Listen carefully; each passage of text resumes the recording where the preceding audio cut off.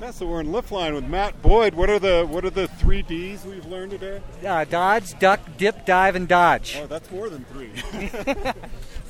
So lots of Ds, keeping us safe here. Yeah.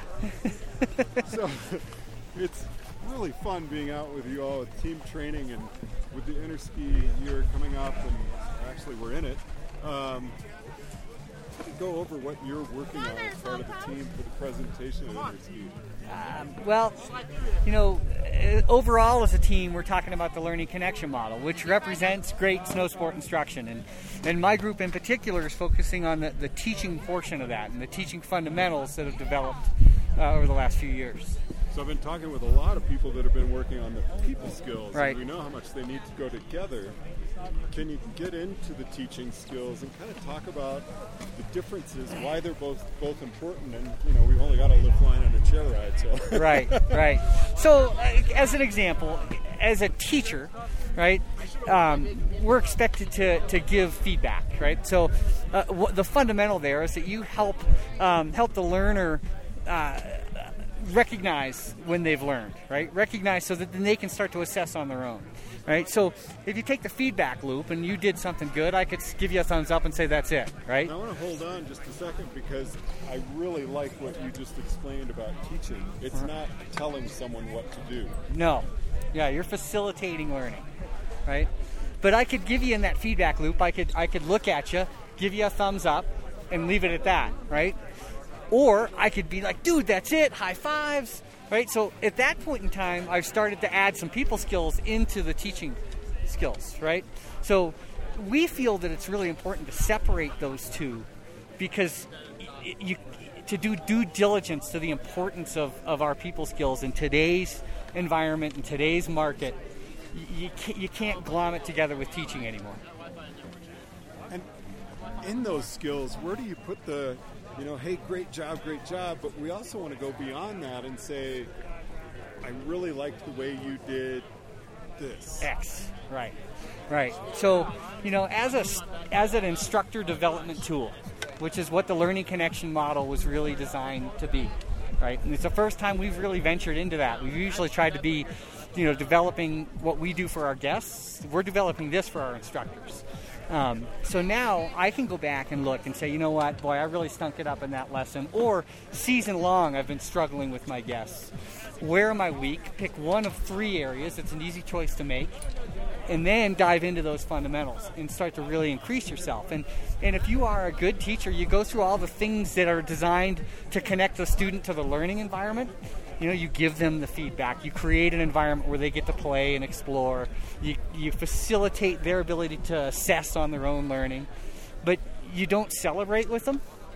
You didn't make as strong a connection as you otherwise might have. So, again, it's important to talk then to that guy or gal as an instructor about developing their self-awareness, their relationship management skills to really strengthen the connection they make with their guests. I have to step back a little bit. Do you actually ever have days where you feel like, wow, I really stunk it up in that lesson? I just can't see Matt Boyd. So I'm going to be honest with the world here. If I've got a 2-day event, there have been many times that I have that dream. The dream when you're in class in your underwear? Oh, right? Yeah. That dream for me is that I stink it up on the second day. Because the first day, it doesn't always work, right? The group's got to jive. You've got to have a good group dynamic. You've got to make sense with the product that you're presenting to them. They've got to feel good about what they're doing. They've got to be learning. And doesn't always happen in one day. And you get that second day coming around, and my nightmare is that it doesn't come together. I've been pretty lucky over the years, but that is my nightmare. And what you're telling us here is, we've got some valuable skills coming up for multi-day lessons, for return private, for return... We have finally described what a great snow sport instructor is.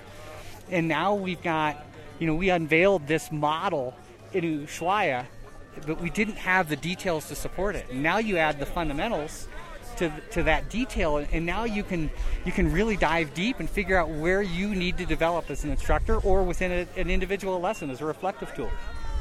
Having done this now for a couple of years with you all, it's fun to see the growth that's happening in the team with this. Yeah, it's. I feel like I've been involved in a few teams. We've gone to Interski twice before. And this year, I feel like everything we've done over the past 10 years is gluing together. We have the culmination of all of the effort that's happened by all the teams over the past decade. And Matt, we're up on the chair. Can we just kind of give a little summary of what we were talking about? The importance and really how teaching and people skills need to be there and blend together. Yeah, they really do. I've said it before that the people skills are what connects the instructor to the student, right? They form that bond between them, where the teaching skills are what connect the student to the learning environment, right? What keeps them wanting to learn. You can be the best person in the world, but if you over-terrain them, right? They still might like you, but they're done learning at that point in time. If you overword them, if you don't give them enough time to move and play, they're done learning. And they still might like you, right? So it's important for us to be able to separate those things, and we feel that this is going to be the future of PSIA, in not just to have a future, but to make great ski instruction and snow sport instruction across the country.